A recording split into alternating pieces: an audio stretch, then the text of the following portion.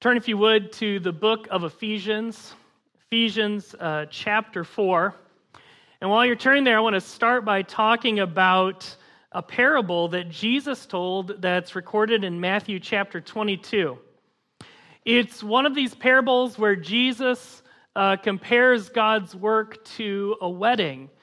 And in this parable, the king invites people to his son's wedding, but everybody refuses. And after those invited refuse, the king sends his servants, quote, out into the roads and gather all whom they found. It's a parable about how those to whom Jesus was sent in general and by way of majority rejected him, but so God called the nations to be in relationship with him. But unlike other parables that are similar, this parable in Matthew 22 does not end there. Let me read to you the end of this story.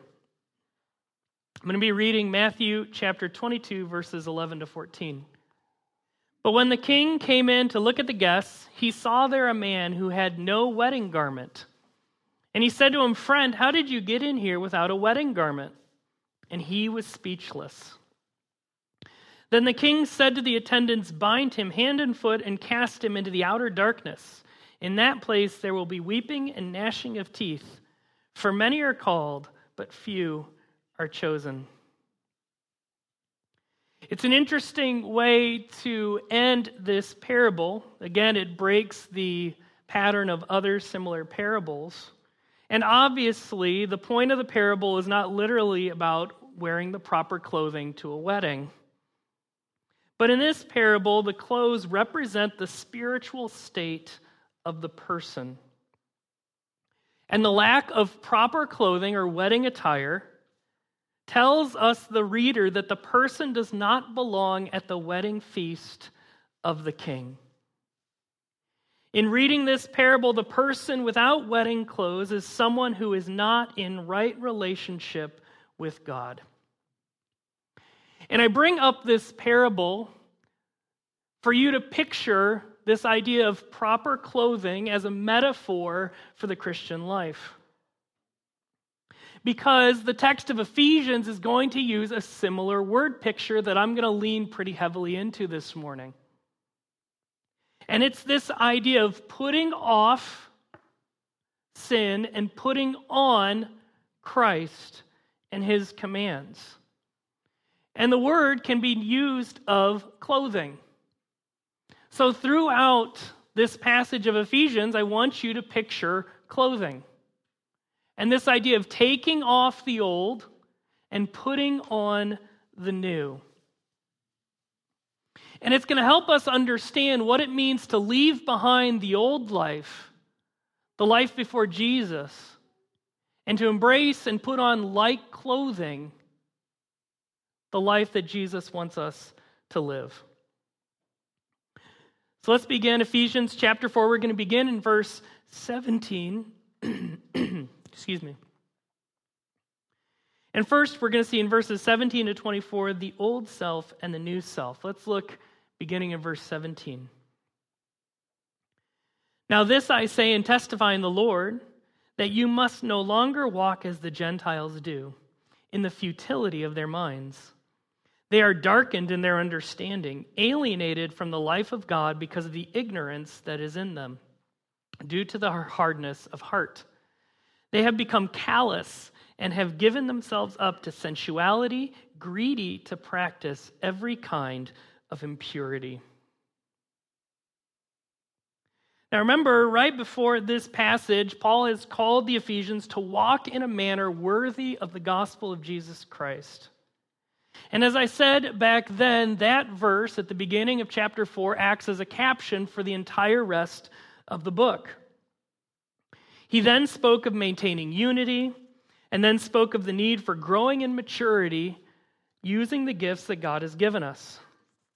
But Paul continues on this theme of living a life worthy of the gospel by now turning to what it is not. So you'll notice to walk in a manner worthy of the gospel is contrasted with walking as the Gentiles do.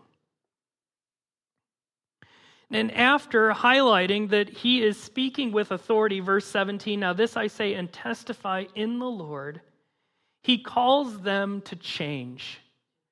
He calls them to not live as they used to live. That these Gentile believers must no longer live like unbelieving Gentiles. A couple ways he describes this. He speaks of the futility of their minds, which speaks to the worthlessness of a worldview that does not include God. As one author about this writes, because it lacks a true relationship with God, Gentile thinking suffers from the consequence of having lost touch with reality and is left fumbling with inane trivialities and worthless side issues. In addition to this, they are blind to the truth. Verse 18 said they're darkened in their understanding. Why? Because they are alienated from the life of God. And they are alienated because of their rejection of him. We read they're ignorant to the truth due to their hardness of heart. They have fully rejected God, and because of that rejection, they live out sin and its consequences. And similar to the picture of hardness of heart, unbelievers are further described as becoming callous. And out of that lack of moral feeling, they live out a life of sin. And Paul describes it in two ways. This life, this sinful life, this life of an unbeliever is described two ways. Number one, a life of sensuality. To use the language of our culture, a life of doing what just feels good. And this includes all of the ways that a person can indulge in a sinful way. But my favorite description here that really I think gets to the meat of the issue is that they are, verse 19, greedy to practice every kind of impurity. It's not greedy and practice impurity. It is greedy to practice impurity. It speaks to not only what they do, but the desire to sin and disobey God. There is this desire that is as strong as greed that calls them to live out an impure life. But this is contrasted beginning in verse 20 through 24. Follow as I read. But that is not the way you learned Christ, assuming that you have heard about him and were taught in him as the truth is in Jesus. To put off your old self, which belongs to your former manner of life and is corrupt through deceitful desires, and to be renewed in the spirit of your minds, and to put on the new self, created after the likeness of God in true righteousness and holiness. So if the old way was following the life of an unbeliever, a life of sensuality and every kind of impurity, here we have the way of Jesus. They are not to walk as the Gentiles do, but in verse 20, the way of Jesus. There is nothing in the description that we read that is from Jesus. It's a great category for sin that has been a help to me. I remember listening to another pastor tell a story this way. That he was helping out another church, and in this meeting there was a member who was not acting in a godly way. And this pastor said to this church member, I don't know where you learned that, but I know you didn't learn that from Jesus. The same idea is here, verse 20, but that is not the way you learned Christ. And in verse 21, when he says there, assuming that you have heard about him and were taught in him, as is the truth in Jesus, that is a way that he is expressing confidence and certainty in the faith that they have in Christ. The idea is this, is they cannot live their old Gentile life and claim to follow Jesus. And this leads to this great picture of conversion with two opposing actions. Believers are to put off the old self and put on the new self. Again, as I mentioned in the introduction, the idea of clothing. Just as you would take off dirty clothes and put on new clothes. We are to put away the old life, the life of sensuality and impurity. Here described further as corrupt through deceitful desires. We are to remove ourselves from our former manner of life. We are to leave behind that life and go follow Jesus. When we put that away, when we put away the old self, verse 23, we are renewed in the spirit of your minds. Notice the direct contrast with the futility of their minds mentioned in verse 17. And instead of a life full of sin and impurity, we see in verse 24, that we are created after the likeness of God in true righteousness and holiness. The word created helps remind us that our new life is only possible through the work of Jesus, not our performance. And we are to leave the life behind where we followed our sinful desires and live a life following God Himself, marked not by sin and impurity, but by righteousness and holiness. But what does that look like? Those are big categories. What does it look like in the everyday to live a life of righteousness and holiness? Well, thank you for asking that question. Because what follows in the rest of this passage are shorter commands that help us put some meat on those bones. And we're going to see what it looks like to live like Jesus in righteousness and holiness in some more concrete ways. But as we look at this, I think you'll find it helpful to think of these, again, using that clothing metaphor. And again, this idea that I'm going to keep coming back to of taking the old clothes off and putting on the new clothes. One of the reasons I think that this is helpful is because clothes should cover the whole body. And the idea that these actions, these attitudes should cover your whole body. It's an all-inclusive part. It's not just, well, I'll act this way on Sunday. But when I go back to work, I'll act like I always did. We need to be covered with what is described here, just as clothes cover our body. So let's look at these clothings, these new clothes that we are to put on. Now, you're going to see a general pattern here, and that is a description of the old clothes that need to go and the new clothes that we are to put on. So look for that pattern as we go through this. So let's first look at the clothes of truth in verse 25.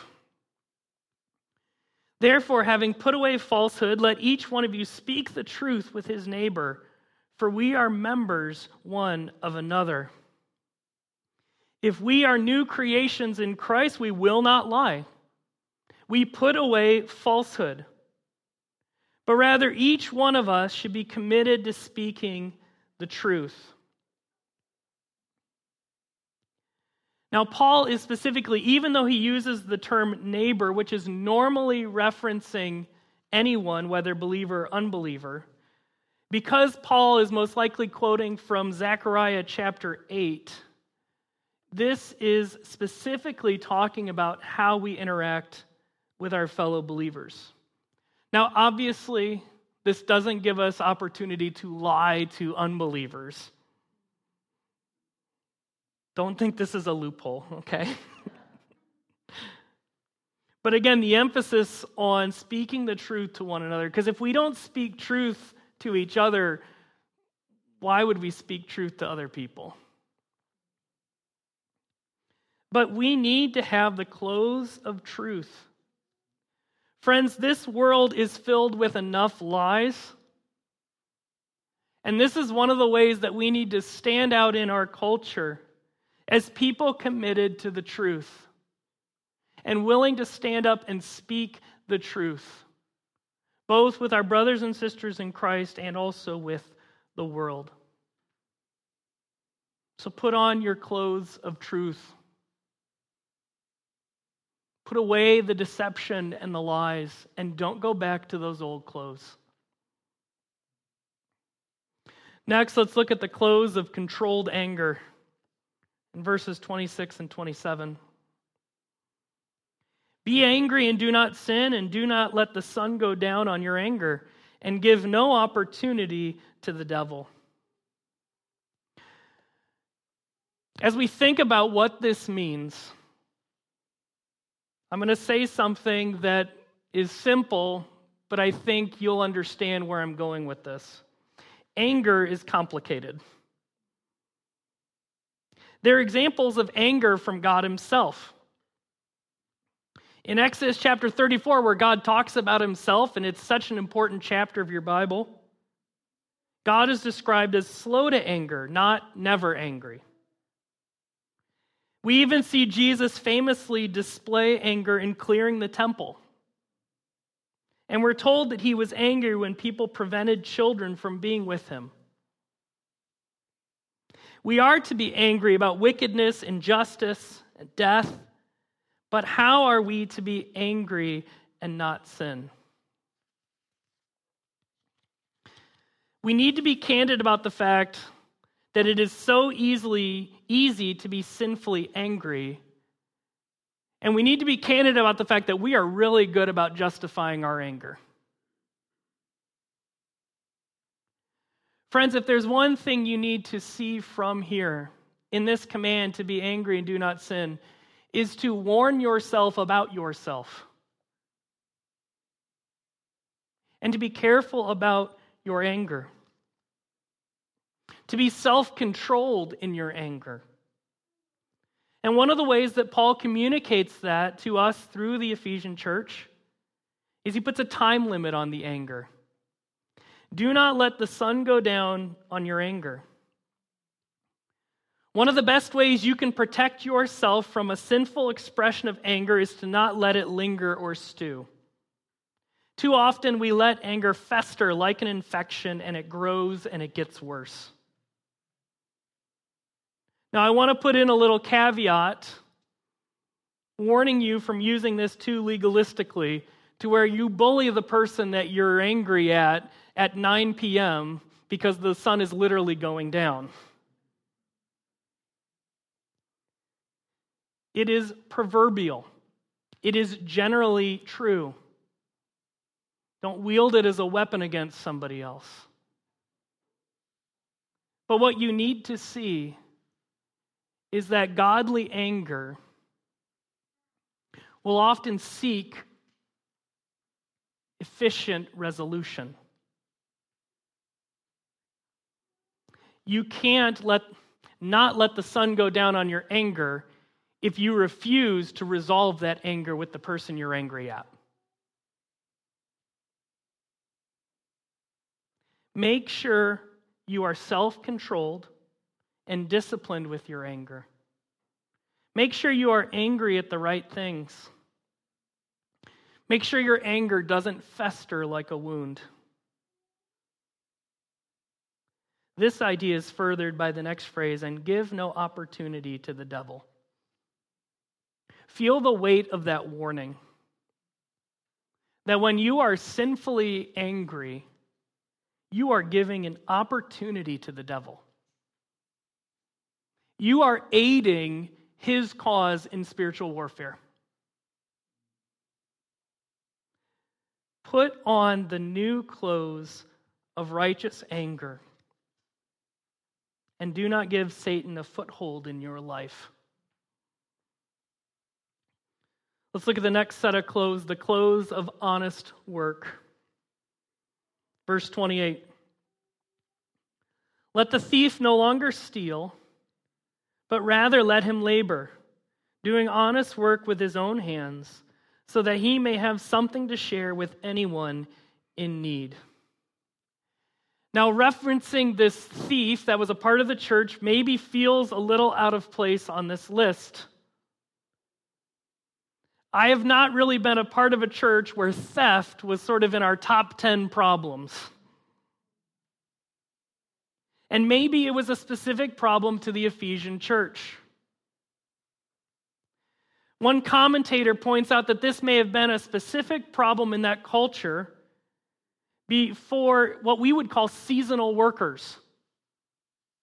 And the idea would be that when they didn't have employment, that they would be more tempted because of a lack of a modern welfare system, that they would feel forced to steal in order to maintain themselves and their families. But while it might be understandable under certain circumstances, it's not right. Put away the old clothes of theft, but rather let him labor doing honest work with his own hands. Part of being a new person is going the extra mile to secure honest work to provide for oneself. But what I think is more interesting for us today is the purpose of finding that honest work is not limited to providing for you and your family. Look at the purpose and the results of this honest work in verse 28. But rather let him labor, doing honest work with his own hands, so that he may have something to share with anyone in need.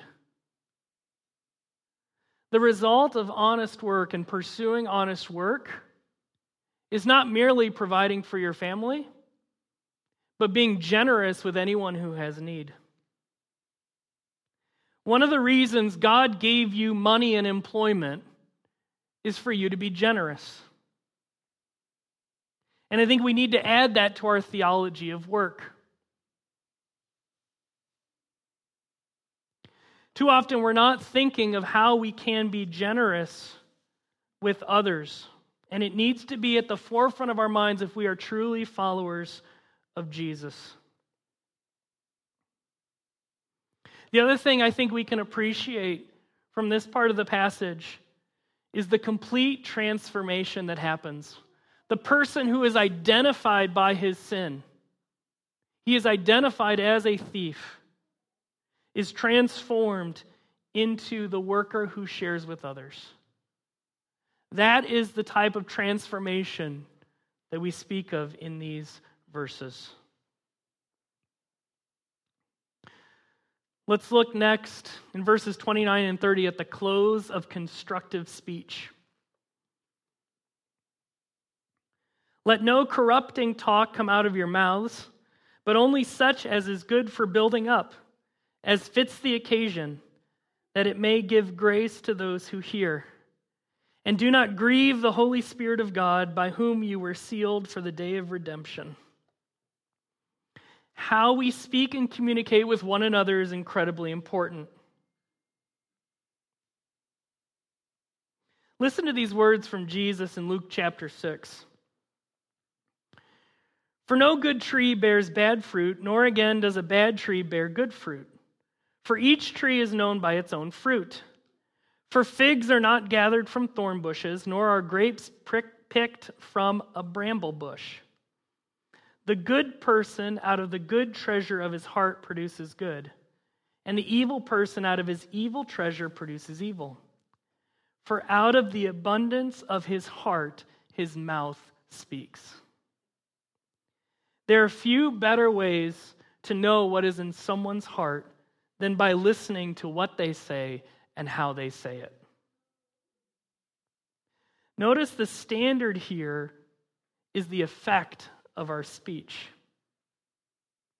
Now, interestingly, this word corrupting that Paul uses in verse 29 can also be used to describe things that are rotten, such as fish or fruit, Matthew 7 and 12, respectively. We need to leave behind rotten speech. speech that does not give life, speech that does not build up.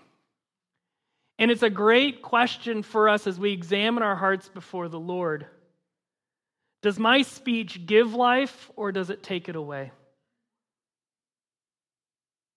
The rotten speech is contrasted with the speech that is good for building up and that gives grace to those who hear. We want our speech to be edifying and a blessing to those who hear us. And the phrase, as fits the occasion, gives us the space to speak appropriately depending on the circumstances. There are times to be firm, times to be gentle, times to be encouraging, times to be correcting. But in every time, in every circumstance, we need to be committed to a wisdom that knows how to speak and in what way. As with the section on anger, there's another warning here.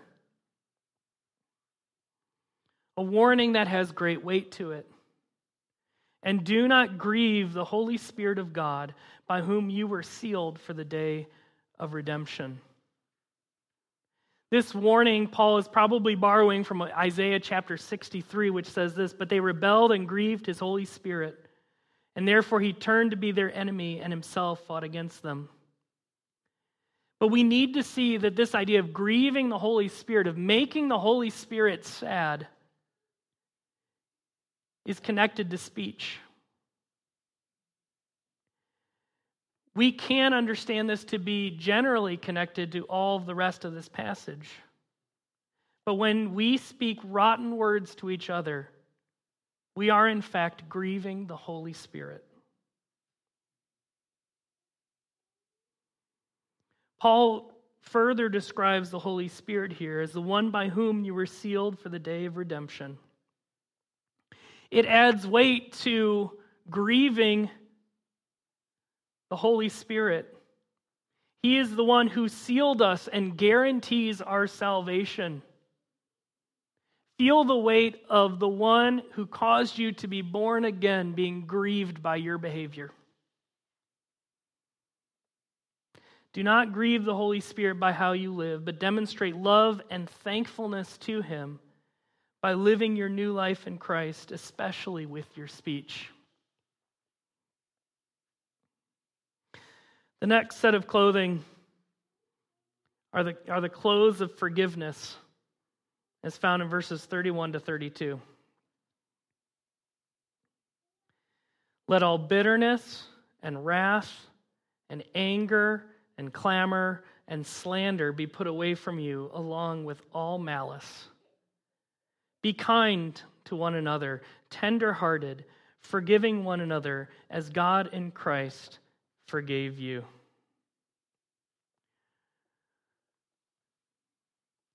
These two verses have been personally important to me over the last year and a half,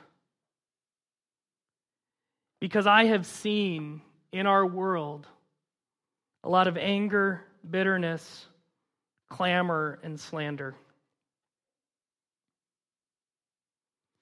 We need to guard ourselves from this way of life. And we need to put this away from our hearts. Paul begins this list with bitterness. And I think it's an appropriate place to start, because bitterness can be the result of unresolved anger and slander. But I think bitterness is especially dangerous because it is so easy to fall into. Similarly to what I said about anger, we are great at self-justifying our bitterness. We say, we're just really concerned and upset. We need to resist daily the temptation to bitterness. Our hearts want to go back to that bitterness, because in the moment it feels good. It feels empowering. But it's not the way of Jesus, and it's not the way to lasting joy and peace. Paul lists wrath and anger next. I think it's important that he lists anger here, even though previously talking about righteous anger. But just because there are instances where we should be angry about the right things, it does not change the fact that sinful anger is very real. Again, I want us to be warned, be careful about your anger and how quickly it can turn into sinful anger and wrath. Paul next lists the sin of clamor. Now, if I was making a list of sins, I don't know how easily I would have thought of clamor. The word translated clamor here can be used of shouting, like in Acts chapter 23, where Luke uses it to describe the Sanhedrin when they get into a debate with each other when Paul brings up the resurrection. So if you want to think of clamor, think of those videos of the British legislatures where they're all harumphing and yelling at each other. Think of stirring up conflict. Think of chaotic contention. That's the old way to live. Next, Paul calls out the sin of slander. This is speaking against someone so as to harm them or their reputation, including lies and gossip. Again, this goes against all that has been said about speaking the truth, but also against building up one another with what we say. And finally, Paul speaks against all malice. In one sense, you can think of this as the junk drawer category. Words like this are often included in lists like this so that we can't find the loopholes, because our hearts want the loopholes. But I think it's also important because it speaks to sinful attitudes and intentions. We can say, well, I didn't do anything. It was all in my mind. Well, that's malice. And that's a part of the old life. Again, we need to pause here and recognize how commonplace this type of behavior is, and how easily we excuse this type of behavior. We see it in our world, our churches, and in ourselves. And Paul could not be clearer. We need to leave these old clothes behind. So what clothes should we be wearing? Look at verse 32. Be kind to one another, tender-hearted, forgiving one another, as God in Christ forgave you. As I mentioned before, the last 18 months in our world have been full of stressful times and difficult times. I have found this verse to be an important guide as I try to live a life faithfully in this world. In fact, I would encourage you all to memorize this one. It's nice and short, pretty easily memorized. He begins with, be kind to one another. It's a basic and clear command to treat each other well. Now, sometimes we inappropriately contrast kindness with truth, and we are not obedient to Scripture when we do so. You can be kind and speak the truth at the same time. In fact, there are few better ways to persuade someone than to speak the truth while being kind. Paul builds on top of this by calling the church to be tender-hearted, or as also could be translated compassionate. One of my favorite times where this is used to describe Jesus is right before Mark's account of the feeding of the 5,000. Mark 6:34 says this, when he went ashore, he saw a great crowd and had compassion on them, or was tender-hearted towards them, because they were like sheep without a shepherd, and he began to teach them many things. When you look out at the people around you, do you have the compassion and tender-heartedness view that Jesus has?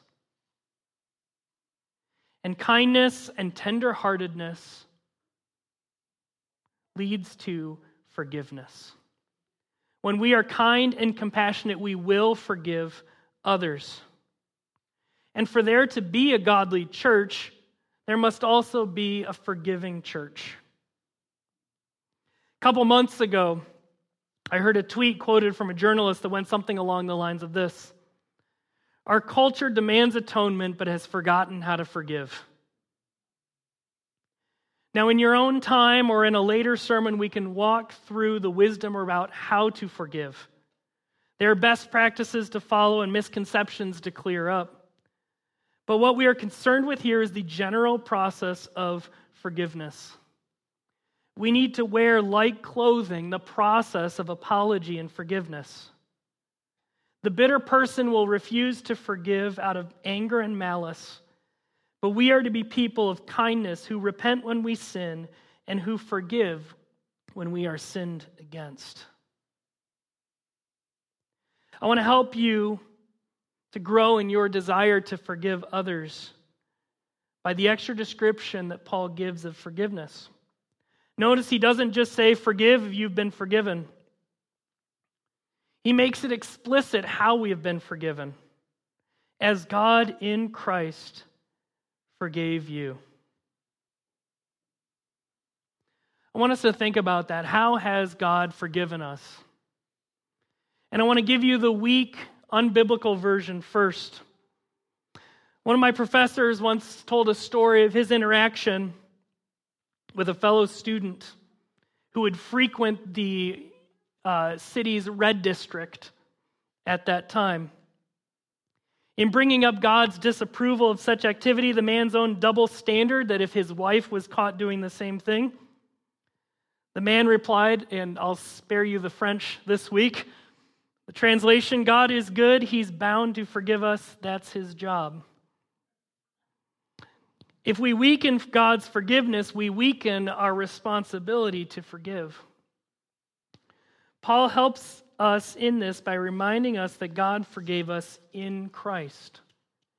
It is only because of the sacrificial death of Jesus, God's own Son, that God forgives us. God's forgiveness came at a great price, and that means we must not be stingy in forgiving others. A couple thoughts to close up this morning. Really two basic categories. Number one, leave your old sinful life behind. Don't go back to that life. Or if you came to Christ at a younger age and like me don't really have a lot of time before you knew the Bible, don't see the clothes that unbelievers are wearing and want to wear the same clothes. Don't reject a life following Jesus for a life of sin. I hope that the description of the old life as one of malice, anger, slander, lies, bitterness, and everything else leaves a very sour taste in your mouth. You don't want that life. But your heart will be tempted to go back, and what you need to remind yourself is saying, it's not worth it. One of my favorite verses for this is one I call the cucumber verse.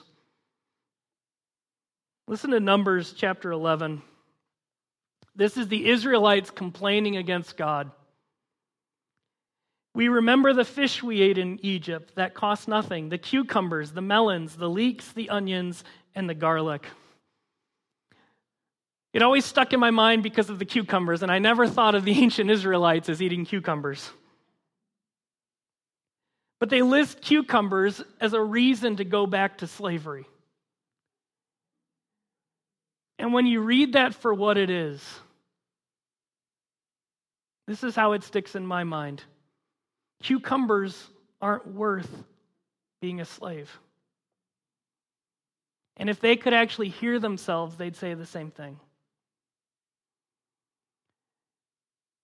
There's a similar analogy here. Living that old life, that life of anger, of malice, of bitterness, of lies is like going back to Egypt for the cucumbers. It will not lead to anything good, and it will only lead to pain. Don't go back to that life. And then secondly, put on the new Jesus clothes. The strength of this passage in all its details is the amount of these short commands that call us and show us what this new life is. And I want you to ask yourself, are you known for building up others by speaking the truth? Do you have a reputation for kindness among those who know you? When people think of our church, do they think of tender-hearted people who are committed to forgiveness? Do people look at our lives as individuals and as a church? And when they look at us, do they see Jesus because we're wearing his clothes? Let's pray.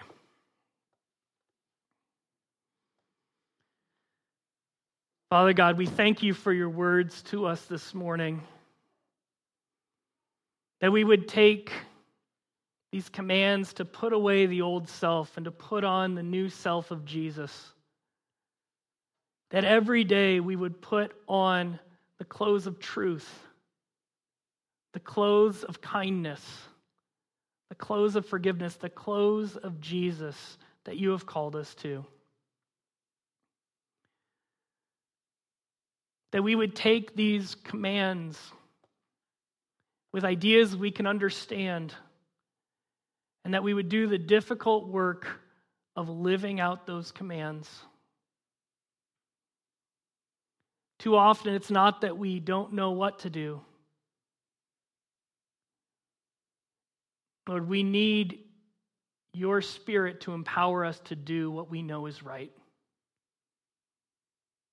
And that we would leave the old sinful clothes of our life before Jesus behind and put on the clothes of the way of following Jesus.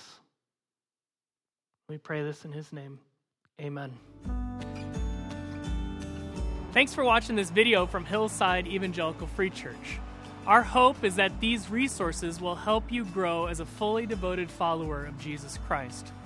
We're located in Green Bank, Washington on Whidbey Island, and if you live in the area and are looking for a church home, we'd love to have you join us. You can find out more information at our website at hillside-efc.com.